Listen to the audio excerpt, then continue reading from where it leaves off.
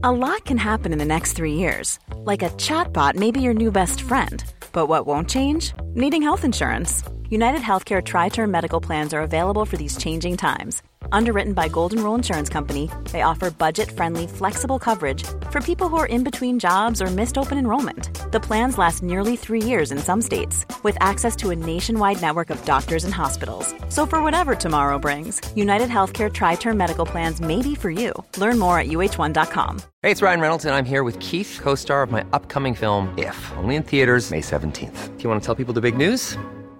All right, I'll do it. Sign up now and you'll get unlimited for $15 a month and 6 months of Paramount Plus Essential Plan on us. MintMobile.com/switch. Upfront payment of $45 equivalent to $15 per month. Unlimited over 40 gigabytes per month. Face lower speeds. Videos at 480p. Active Mint customers by 531.24 get 6 months of Paramount Plus Essential Plan. Auto renews after 6 months. Offer ends May 31st, 2024. Separate Paramount Plus registration required. Terms and conditions apply if rated PG. This message comes from BOF sponsor eBay. You'll know real when you get it. It'll say eBay Authenticity Guarantee. And you'll feel it. Maybe it's a head-turning handbag, a watch that says it all, jewelry that makes you feel like the gem, or sneakers and streetwear so fresh every step feels fly. When it comes to style and luxury, eBay gets it. They're making sure the things you love are checked by experts. And not just any experts, specialized experts. Real people who love this stuff, with real, hands-on authentication experience. So when you see that shiny blue checkmark that says Authenticity Guarantee, shop with confidence. Every inch, stitch, sole, and logo is verified authentic through a detailed inspection. That's how you know that eBay's got your back. Because when you finally step into those sneakers, put on that watch, get your real gold glow up, swing that handbag over your shoulder, or step out in that streetwear, you'll realize that feeling is unlike any other. With eBay Authenticity Guarantee, you can trust that feeling of real is always in reach. Ensure your next purchase is the real deal. Visit ebay.com for terms. I'm Imran Ahmed, founder and CEO of the Business of Fashion, and welcome to Drive, BOF's new podcast series, delivered by DHL, where we hear the stories of fashion's most dynamic entrepreneurs in their own words. When I think of Warby Parker, I think of the word disruption and how it took outsiders to disrupt a long-standing business model. The fact that we were outsiders to the industry in a lot of ways, I think was actually super helpful and beneficial, because most people that we talked to that had years or decades of experience, their first reaction was always to tell us why this idea would never work. Really, we were forging our own way and really thought about what's going to make most sense for our customers and the other stakeholders that we care about and the broader community that we wanted to positively impact. Purely from a business perspective, we feel like the bigger we get, the bigger the ultimate opportunity we see in front of us is. And we feel like we're just scratching the surface in terms of what Warby Parker could become. For this episode, BOF's chief correspondent in New York, Lauren Sherman, sits down with founders Dave Gilboa and Neil Blumenthal to learn what it really takes to build a global fashion business from scratch. So thanks, guys, for being here. It's really nice to be in the Warby Parker Library. Thanks for having us. So I guess to start, before we get into Warby, can you talk a little bit about how you met and how you guys know each other? Sure. So we met at business school. I think in the first week of school at Wharton, we were getting our MBAs, and there's a month really called preterm before school starts, and we just became friends socially, along with Jeff and Andy, our other two co-founders. And they talk a lot about, there was always 4 co-founders or 2 co-founders and one goes away, and you guys are the co-CEOs. What's going on with the other 2 co-founders now? Well, Jeff and Andy really haven't gone away. Yeah. They're still 2 of our best friends. They're on the Warby Parker board of directors. Mm-hmm. We were actually just texting with them, making plans for this weekend. Jeff runs Harry's, the razor business. And Andy started a venture fund called Elephant Partners. So he's investing in a lot of Warby Parker-like companies. Oh, it's very interesting. So you're in business school together. You're thinking about entrepreneurship? A lot of people out of business school go into private equity or hedge funds or what have you. What made you decide you wanted to start a business? Well, I don't think any of us went to business school with the idea that, in the first month we're going to meet good friends, come up with an idea and start a business. In fact, I think people that may think that they're going to immediately start a business in any walk of life is just unrealistic, right? Good ideas don't come around that frequently. And this was really happenstance. The four of us were talking.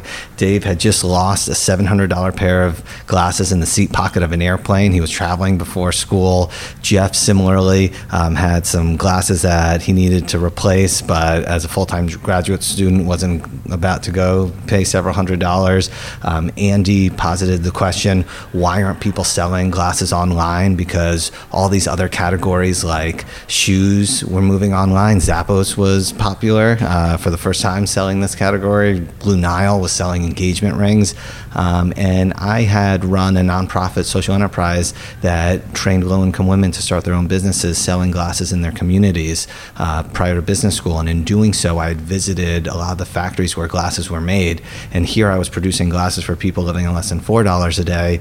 And 10 feet away, some of the biggest names in fashion were producing their glasses. And, we got to talking about this, and it just didn't make sense why glasses were so expensive in the U.S. Had any of you worked at an eyewear company? We'd all been eyewear consumers. Mm-hmm. So I'd been wearing glasses since I was 12 years old, but I'd never stopped to think about kind of why they were so expensive until I lost a pair of glasses. And then, I just bought a new iPhone that cost $200, and I realized the new pair of glasses I was going to have to buy cost several times that, and it just didn't make sense. And knew that Neil had done something in the eyewear space, and we were just getting to know each other. And so I started talking to him about why glasses were so expensive, and he became really animated and realized that through his experience of working at running Vision Spring, this great nonprofit, that he had a lot of expertise around the production of glasses, knew a lot about the industry, and that's really kind of when we were all talking as a group, when the wheels started turning, and kind of the seeds that ultimately led to Warby Parker started growing. So Neil, you had worked at Vision Spring, obviously, but no one in the company had worked kind of on the manufacturing or product side of the business, but you got to kind of know it better through that experience. Yeah, when I was at Vision Spring, one of the things that we found was that people living on less than $4 a day in rural India and Bangladesh and parts of sub-Saharan Africa and Central America, care just as much about how they look as somebody on Madison Avenue. So I would actually go to the factories and basically merchandise and assort, and then eventually start to design sort of the glasses that I thought would sell best in these communities. So I learned a lot about that process. And on this nonprofit's board of directors, you had some executives from different optical companies, including one of the founders of Oliver Peoples.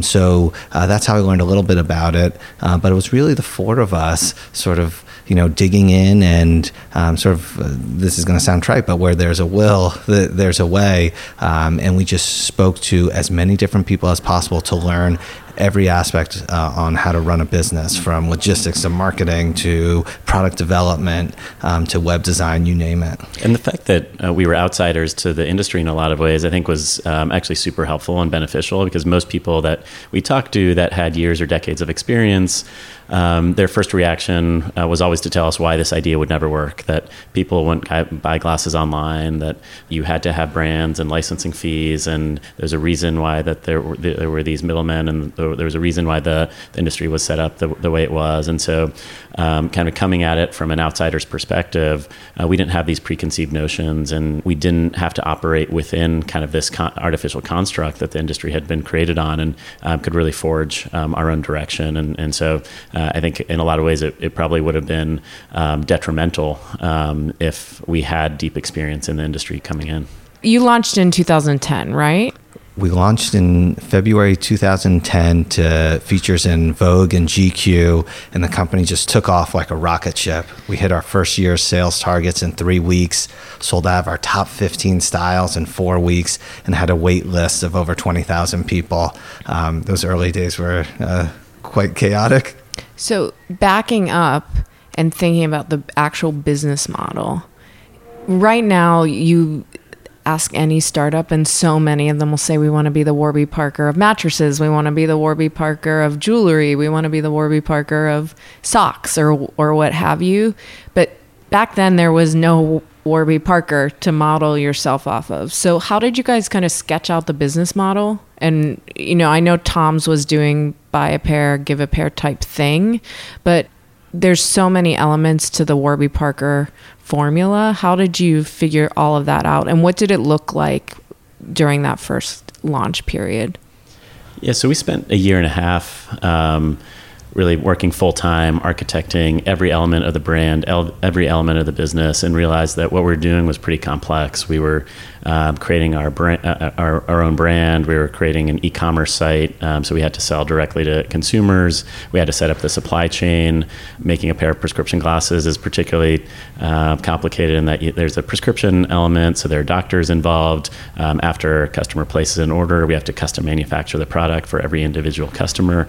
And we wanted to build in a social mission, and it was as important to us as founders to create an organization that did something good in the world and that had positive impact as it was to kind of create an innovative business. And so we had a lot of complexity in terms of all the pieces that we had to start, but also the messaging that we had to consumers and understanding, do people care about, our buy a pair, give a pair program is something was really important to us as individuals and founders, and we wanted to help as many people as we could, but do people really care about that when they're buying a pair of glasses? Or do they really care about speed or fashion and design or price, and kind of how do we force rank all those messages so it's not confusing to consumers? And so we would have sessions in one of our apartments. We were still full-time students working out of our apartments, where we'd be writing on the window and have whiteboards and really debating intensely individual words that we were using to kind of describe ourselves. Every pixel that went on the website, none of us kind of had formal backgrounds in a lot of the things that we were doing, including web design. And so, but we all knew how to use PowerPoint, and so we would mock up our website in PowerPoint and print out pages and take them to our friends or to a Starbucks and put a stack of paper in front of people and say, imagine this is a website, where would you point if this was the homepage? And then they'd point somewhere on the page, and we'd flip through the stack of papers and then put another page in front of them and see where they'd point there. And that was kind of our first UX testing. And so there were kind of so many things that we had to learn.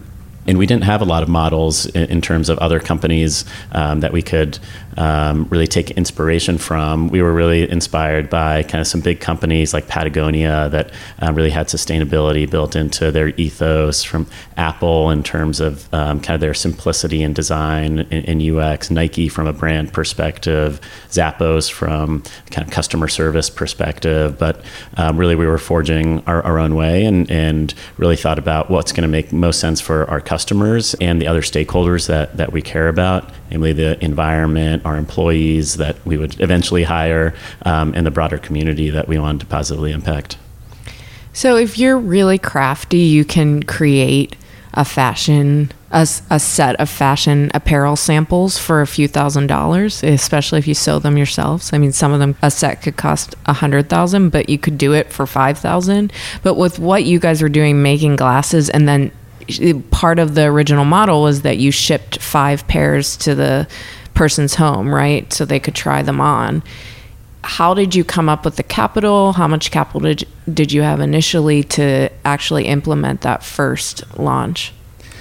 So we thought that we could start this business with $100,000. So the 4 of us committed $25,000 each. And then we sort of looked at each other and said, well, this might cost a bit more. So let's all commit. If we need to, we'll each put an incremental $5,000 on top of that. So we literally started Warby Parker with $120,000. And the thing about starting a business is that you want to de-risk every part of it. So what more information do you need to invest more time and energy into something? And we had gotten to a point where we felt like we could build a brand, we could design a collection we love, but the question was really, would people buy glasses online? And the only way to truly test that was to build a website and try and sell online. So with $120,000, we were able to design and produce our first collection of frames. So we had product to sell. We were able to build a website. And that's, as Dave mentioned, was sort of building very scrappy, where we were doing all the wireframes, even though we'd never built a website before, and then, working with folks to actually code it. And then the third thing is that even though this could to some extent be considered a test, you only have one shot to launch a brand, and particularly in the fashion space. So we hired a PR firm to help us launch with a bit of a splash. And for us, it was important to get that credibility, and that's why we wanted to sort of launch in sort of a men's book like GQ and a women's book like Vogue. And it was really funny.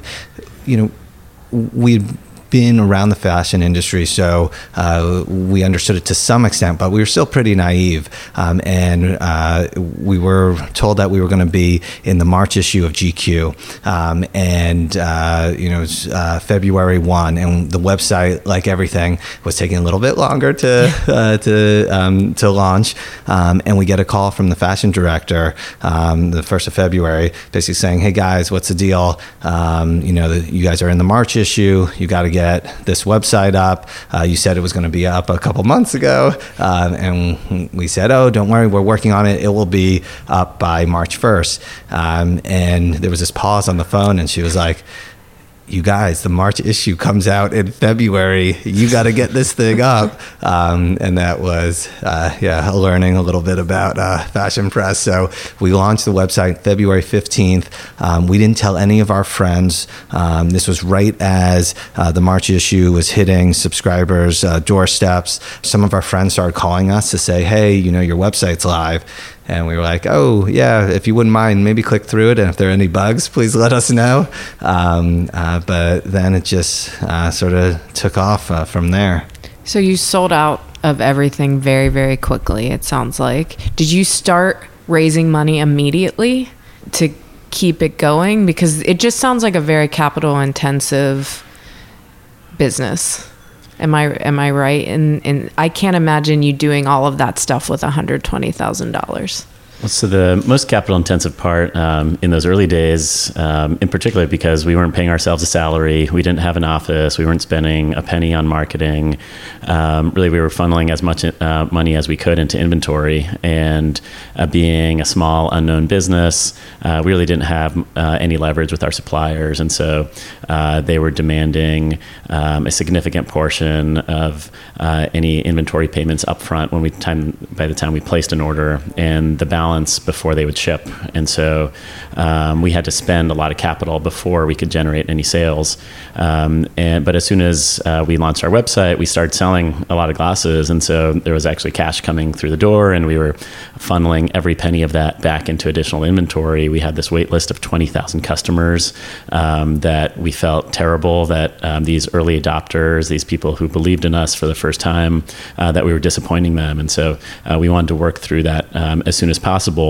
But at the same time, we had a really long-term vision for the business, and we wanted to make sure that we kept control of that vision and also kept control of the ownership of the company. And a few of us on the founding team had worked in consulting or banking or finance, and had seen scenarios where investors are not necessarily aligned with management teams, and that can create a lot of conflict. And so we wanted to have as much leverage as possible by the time we raised outside funding. And so we were incredibly scrappy in those early days. Neil instituted a policy that no one in the company could buy a pen because we could go to our local TD Bank and they had free pens there. Those are some great pens. They are. And lollipops. They had free lollipops too, which was nice. And we really tried to delay raising external capital for as long as possible until we had more momentum, until we had more leverage, until we could be in more control over those fundraising discussions. So it was about a year and a half post-launch that we actually raised our first capital.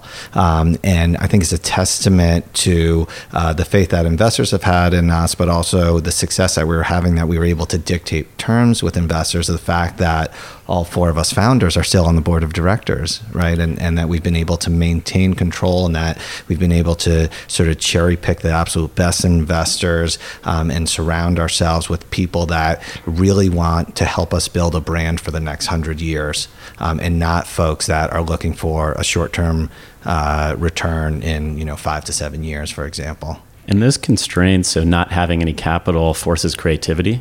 And so we didn't spend a penny on Facebook ads or any kind of ads for our first 2.5 years that we're in business. And I think it can become easy.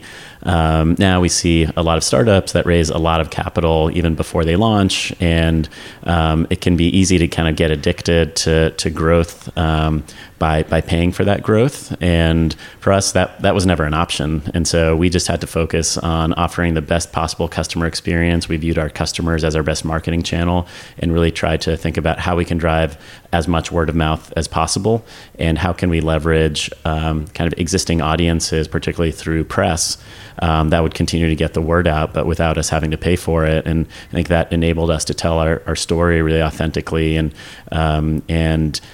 develop a really fervent following from those people that learned about us either through their friends that had a great experience, or read about our story in a publication that they trust. How do you keep that up now? I was talking to a factor the other day who loans money typically to fashion brands so that they can produce a collection or manufacture something. And now they're loaning money to fashion brands for marketing online to acquire customers. And when you guys started, Facebook was, I'm assuming the Facebook ad wars were not as crazy as they are now. You probably could get a lot of marketing done on Facebook for free. Vogue, GQ, however, still great, are not the only way to market your business now, and perhaps don't drive the same kind of sales. How do you guys do it now and keep it feeling authentic when you're doing a mix of paid advertising and organic earned media?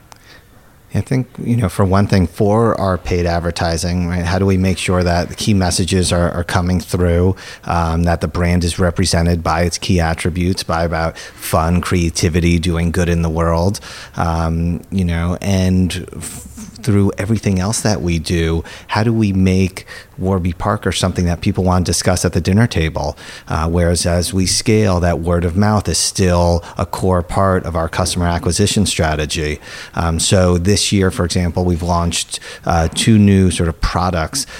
One is Prescription Check. It's an app that people can download and do a vision test remotely from their home or office, and then we can send them a valid eyeglasses prescription. Like that's pretty cool technology that is unexpected, that people do want to talk about, but it makes people's lives easier, right? They don't have to take time off of work, pay a lot to go have an eye exam.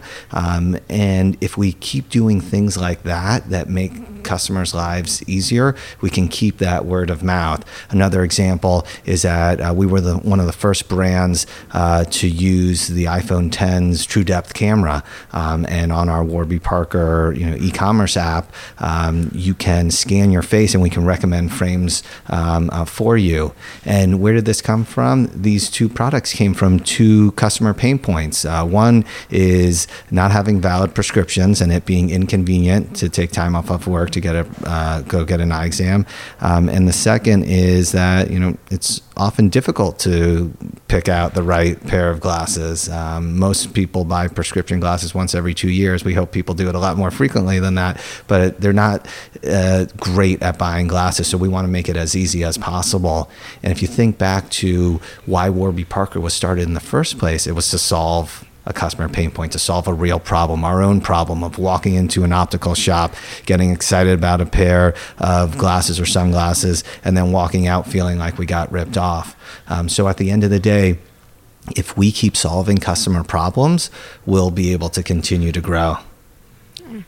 So when I think about your business, the two biggest challenges to me from the outside would be that there are just a few conglomerates that run eyewear, and I'm sure they're doing everything in their power either to buy you or make you go away. And then the other bit is the fact that there have been a lot of Warby Parker knockoffs outside of the US in particular, but I have even seen a couple businesses recently that have emerged that are kind of trying to do what you do, but even maybe go a little lower in price.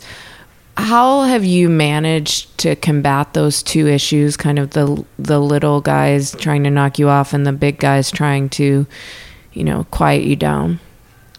Yeah, so at this point, we've had hundreds of copycats, both here in the U.S. and abroad. And most of those companies have actually gone out of business. And I think they've underestimated how challenging it can be to build a brand. And also how complex some of the operational issues around custom producing prescription glasses. There are a lot of the things that our team does on a daily basis to ensure that customers are happy, to ensure that orders are produced the right way and delivered in a timely fashion that are much more complex than they appear on the surface. And I think just derivative brands that are just kind of clear copycats are not interesting. And there's so much noise in the world today that consumers are constantly bombarded by so many different elements that unless there's something really unique or interesting, it's not something that people want to talk about. It doesn't spread through word of mouth. It's not something editors want to feature. And so I think a lot of those kind of derivative brands have had a hard time kind of gaining attention. Now there are some internationally that in areas that we haven't, we've chosen not to go into yet, that are gaining a little bit of traction, but certainly no one with a lot of scale. In terms of the really big companies like Luxottica and Essilor, the two biggest eyewear companies in the world that have recently announced that they're merging. Their playbook has really been one of keeping high prices, high margins, and leveraging their scale. And they're continuing to do that as evidenced by their merger instead of really focusing on innovation and competing directly with us. And so we expect that they'll continue on that playbook. And there's going to be a huge white space opportunity for us. It's a massive industry. There's not going to be kind of one company, one winner takes all. We think we offer the best product for the best value, and that will continue to be the case, even though there will be options at lower price points and higher price points. We were very deliberate in that we wanted to offer a product that was a fraction of the price of what you typically pay in an optical shop, but we didn't want to compete on price. And even before we launched, there were a bunch of sites that were selling cheaper glasses that we think that customers have to sacrifice on quality and customer experience and design and brand. And we wanted to launch a set of products where customers got a great deal, but they weren't sacrificing anything. And we still see massive opportunity in front of us to just continue to focus on our customers and not really be worried about what any competitors are doing. This podcast is delivered by DHL. As the logistics partner of many of fashion's biggest and most prestigious businesses, DHL is stitched into the fabric of the $2.4 trillion industry. Now present in more than 220 countries and territories, DHL has decades of expertise in logistics and is the world's leading partner for the fashion, jewelry, and lifestyle industries, delivering over 1 billion parcels each year. Drawing on its entrepreneurial expertise, DHL offers tailored logistics solutions suitable for any fashion business, from emerging designers to established global mega brands to independent stores, e-commerce giants, and direct-to-consumer startups. For more information about DHL, visit dhl.com. So you raised that first round of capital a year and a half in. You've since raised a good amount of money. Remind me of how much exactly? $290 million. $290 million. That's a lot of money. So it's a lot of money. That makes your valuation extremely high. So you've raised $290 million at this point. You waited a while, a year and a half. It's been 8 years. So you've raised a few times over that period. What was that first round? What did you use that for? And what are you using the funding that you raised? It was earlier this year, right? To fuel. I'm assuming it's usually to fuel growth. That's the good situation, right? That you're not bandaging anything. You're growing. Exactly. We're really using that capital to invest in the future. So a lot of that is to invest in some of the technologies that we were mentioning. So we filed a bunch of patents around our prescription check technology, right, where we're issuing people prescriptions remotely. We've now actually filed a bunch of design patents when it comes to eyewear design. We've been building out a bunch of stores, so it's exciting that we now have 70 stores. We'll have 90 by the end of the year. We never anticipated opening a single store, but at the end of the day, right, our model has always been around delivering exceptional customer service and exceptional value. And the way that we were doing that is cutting out the middlemen. So not wholesaling our product to a retailer who would mark it up, but by designing and producing product and selling it directly. The internet and e-commerce was the cheapest and easiest way to have that direct relationship with customers, but stores is equally direct. And what we're finding is that, different strokes for different folks. Some customers want to shop and transact purely online, some in stores, some a combination of both. In fact, the vast majority a combination of both. So we've been using that capital to really create some long-term bets here. What's great now is that we've seen real leverage in the business and we're now profitable. What was the moment when you knew you had to open a store? Was there a turning point? Was it that growth wasn't picking up as much online? Or when did you realize, okay, we're actually going to have to do this? Because a lot of digital brands, especially when you guys were launching or that launched right after you kind of said, I'm never opening a store, most of them have open stores. So when did you realize, we are going to have that part of the business be a part of ours too? For us, it was really a natural evolution of our brand, and we never thought of ourselves as an e-commerce company. We always thought of ourselves as a brand first, and we happened to launch using e-commerce because it was more capital efficient, and we'd bootstrapped the business. There was no landlord in the country that would have felt comfortable signing a lease to us. We just didn't have the balance sheet or the credit to be able to sign a 10-year lease, and wouldn't have been able to afford a build out. And so e-commerce was a way for us to reach our customers more efficiently. But as Neil was describing, as soon as we launched, we were overwhelmed by demand, completely stocked out of inventory. We had this home try-on program that we were super excited about, that we were completely stocked out in 48 hours of all our frames. And so we started getting calls from strangers all over Philly, where we were based at the time, saying, I read about you in GQ, read about you in Vogue, would love to come. There's a huge wait list. I want to try on the glasses. Can I come to your store? And we said, well, the store is Neil's apartment, but come on over. And we just laid out the glasses on the dining room table. And we found that people loved the experience. They loved getting to meet the people behind the brand. They loved getting to try on the entire collection. And we learned so much from those face-to-face interactions about which frames that people were drawn to, that they picked up, but then realized that they actually didn't fit them well.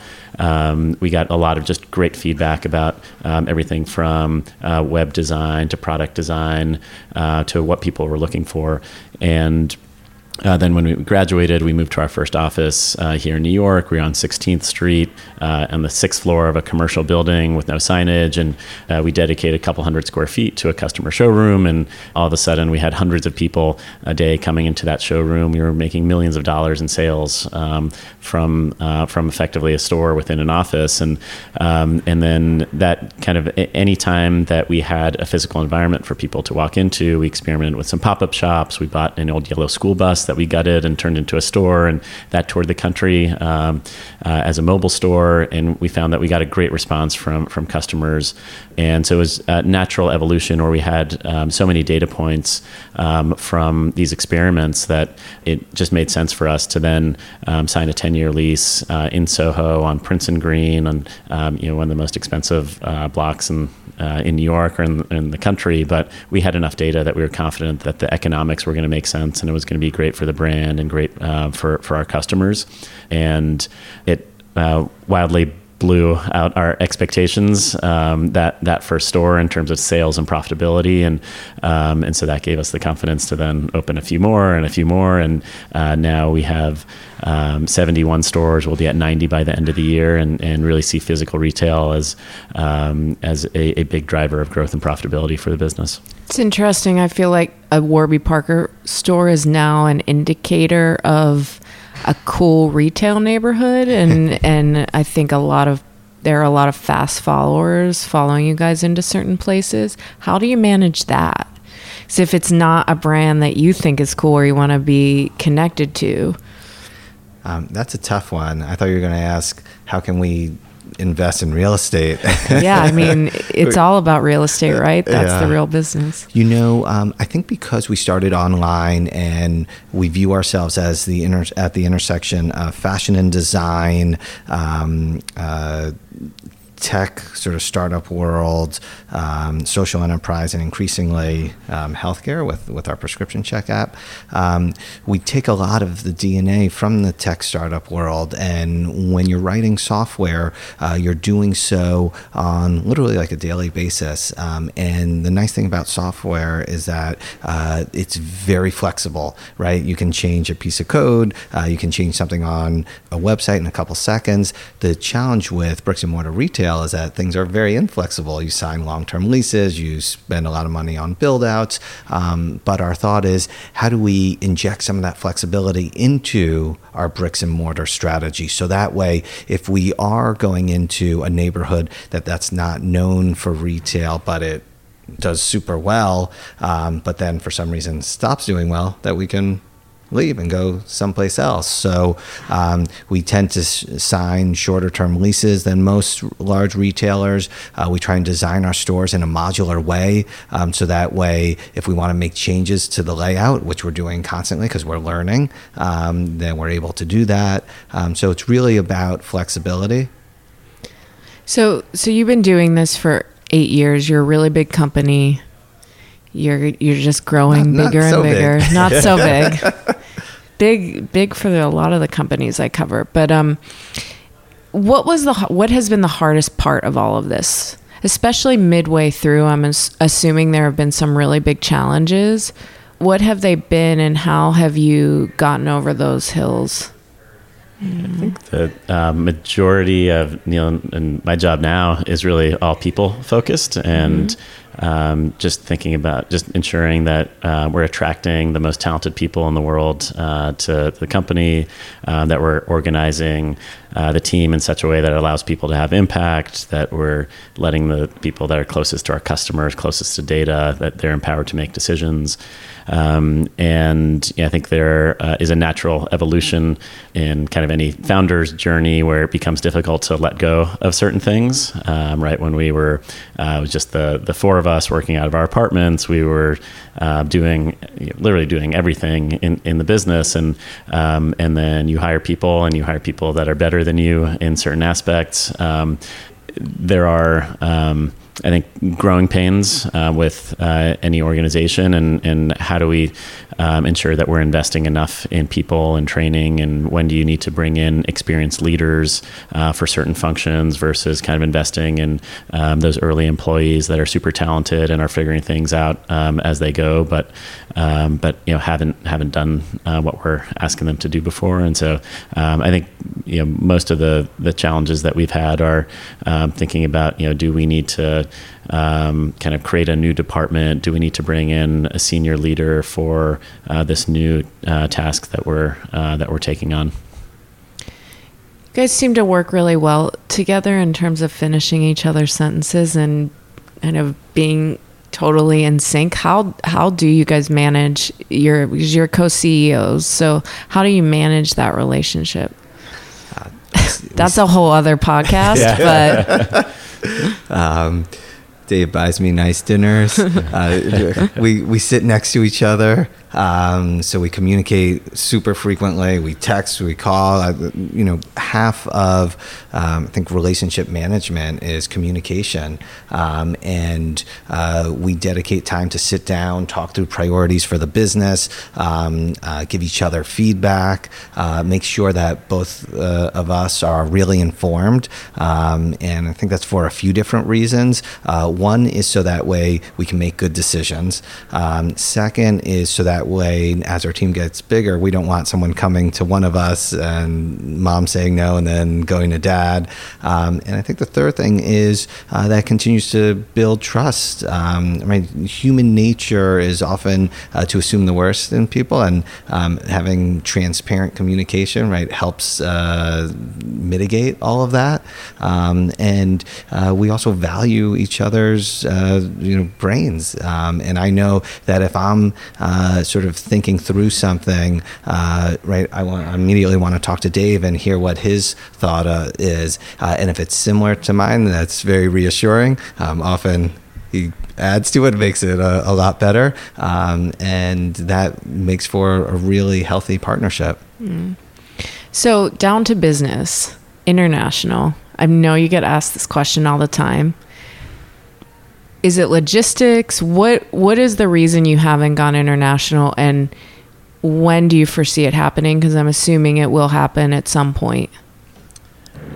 One of the reasons that I think we've had success to date is that we've stayed really focused, and we tell our team that strategy is what we say no to, and it can be really easy to chase new shiny objects or chase growth, and that can work in the short term, but it tends to diffuse organizational focus, and that can lead to a lot of negative issues down the road. And we've seen so many brands and so many companies that have tried to expand internationally before they were ready, and have come to regret it, either because they're out of business or retreating from those countries, or realized that they really weren't set up for success. And same thing with launching other product categories or kind of chasing growth. I think we feel fortunate that we operate in a really big industry, and that's why we were attracted to this space and the business opportunity in the first place. Eyewear is over $100 billion globally, but over a third of that market is in the US, and so we still have a ton of room to run here. And we also have a very long time horizon. We want Warby Parker to be one of the most impactful brands in the world 100 years from now. So we definitely have global ambitions, but we feel like we have time to get there, and we want to do it on our own terms, not just because there is some copycat that launches in country XYZ, but we should be ready to enter these markets and do so in a big way, and we will get there, but just don't feel any urgency right now.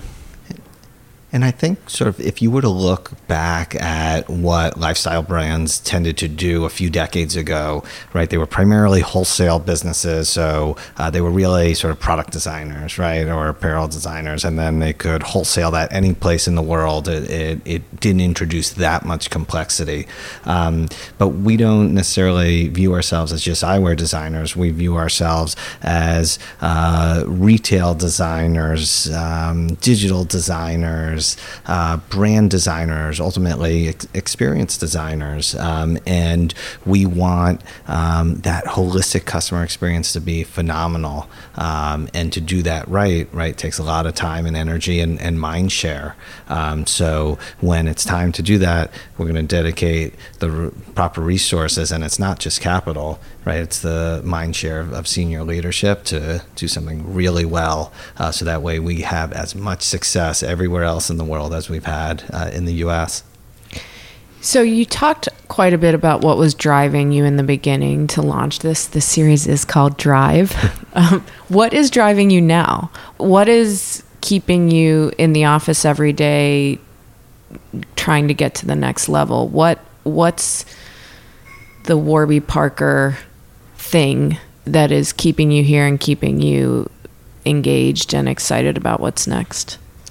Yeah, so purely from a business perspective, we feel like the bigger we get, the bigger the ultimate opportunity we see in front of us is. And we feel like we're just scratching the surface in terms of what Warby Parker could become only in the US, not to mention that global opportunity. And so there is just a ton of room for us to continue to grow and execute on what we're already doing well, and then layer in additional innovations, whether that is using telemedicine to make it easier, faster, cheaper for people to get new prescriptions, thinking about new product introductions, expanding the number of stores, the number of customers that we're touching. There's so much more that we feel like we can do and we're best positioned to do.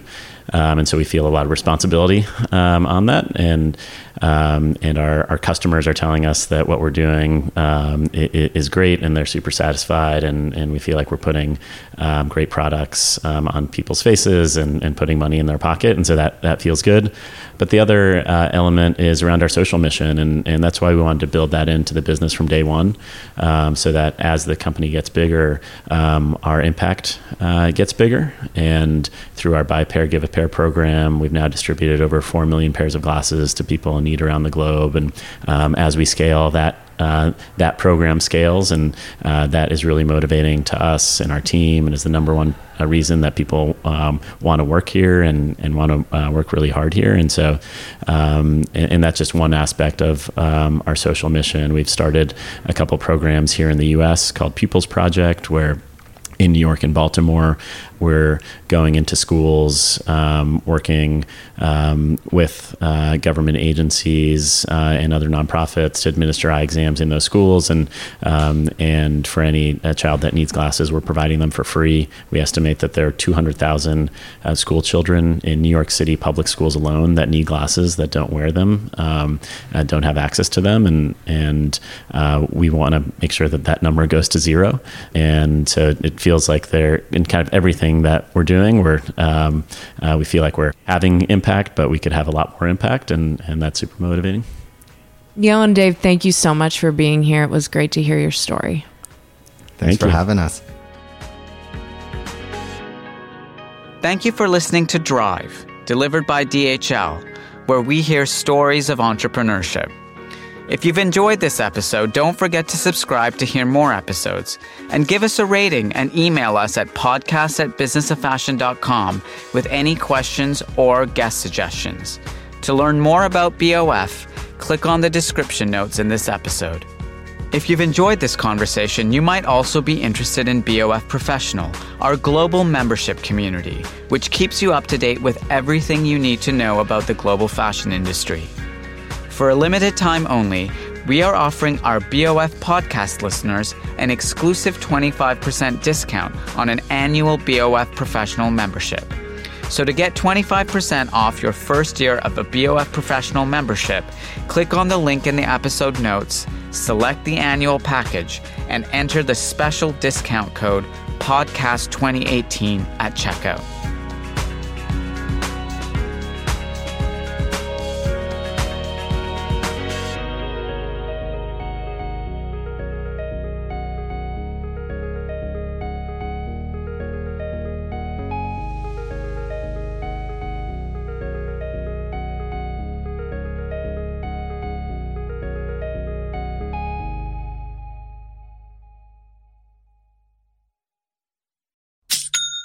You know that's the sound of another sale on your online Shopify store. But did you know Shopify powers selling in person, too? That's right. Shopify is the sound of selling everywhere. Online, in-store, on social media, and beyond. Shopify POS is your command center for your retail store. From accepting payments to managing inventory, Shopify has everything you need to sell in person. With Shopify, you get a powerhouse selling partner that effortlessly unites your in-person and online sales into one source of truth. Track every sale across your business in one place and know exactly what's in stock. Shopify helps you drive store traffic with plug-and-play tools built for marketing campaigns, from TikTok to Instagram and beyond. Plus, Shopify's award-winning 24/7 help is there to support your success every step of the way. Do retail right with Shopify. Sign up for a $1 per month trial period at shopify.com/BOF, all lowercase. Go to shopify.com/BOF to take your retail business to the next level today. Shopify.com/BOF. Have you ever owned something that inspired you to up your game? For me, I got a chef-grade range recently, and now I'm cooking new things every single night. Seriously, no cuisine is off limits. The point is, when we own exceptional things, they inspire us to do exceptional things. The all-new Lexus GX has an exceptional capability that will have you seeing possibilities you never knew existed. Its advanced technology and luxurious interior mean that wherever you go, you'll never go without. I can picture myself with a car full of groceries, cruising down the highway, soaking up the sun with the available dynamic sky panorama glass roof. Pure bliss. Live up to the all-new Lexus GX. Luxury beyond limits. Experience amazing at your Lexus dealer. Even when we're on a budget, we still deserve nice things. Quince is a place to scoop up stunning high-end goods for 50 to 80% less than similar brands. They have buttery soft cashmere sweaters starting at $50, luxurious Italian leather bags, and so much more. Plus, Quince only works with factories that use safe, ethical, and responsible manufacturing. Get the high-end goods you'll love without the high price tag with Quince. Go to quince.com/style for free shipping and 365-day returns. Mom deserves the best, and there's no better place to shop for Mother's Day than Whole Foods Market. They're your destination for unbeatable savings, from premium gifts to show-stopping flowers and irresistible desserts. Start by saving 33% with Prime on all body care and candles. Then get a 15-stem bunch of tulips for just $9.99 each with Prime. Round out Mom's menu with festive rosé, irresistible berry chantilly cake, and more special treats. Come celebrate Mother's Day at Whole Foods Market.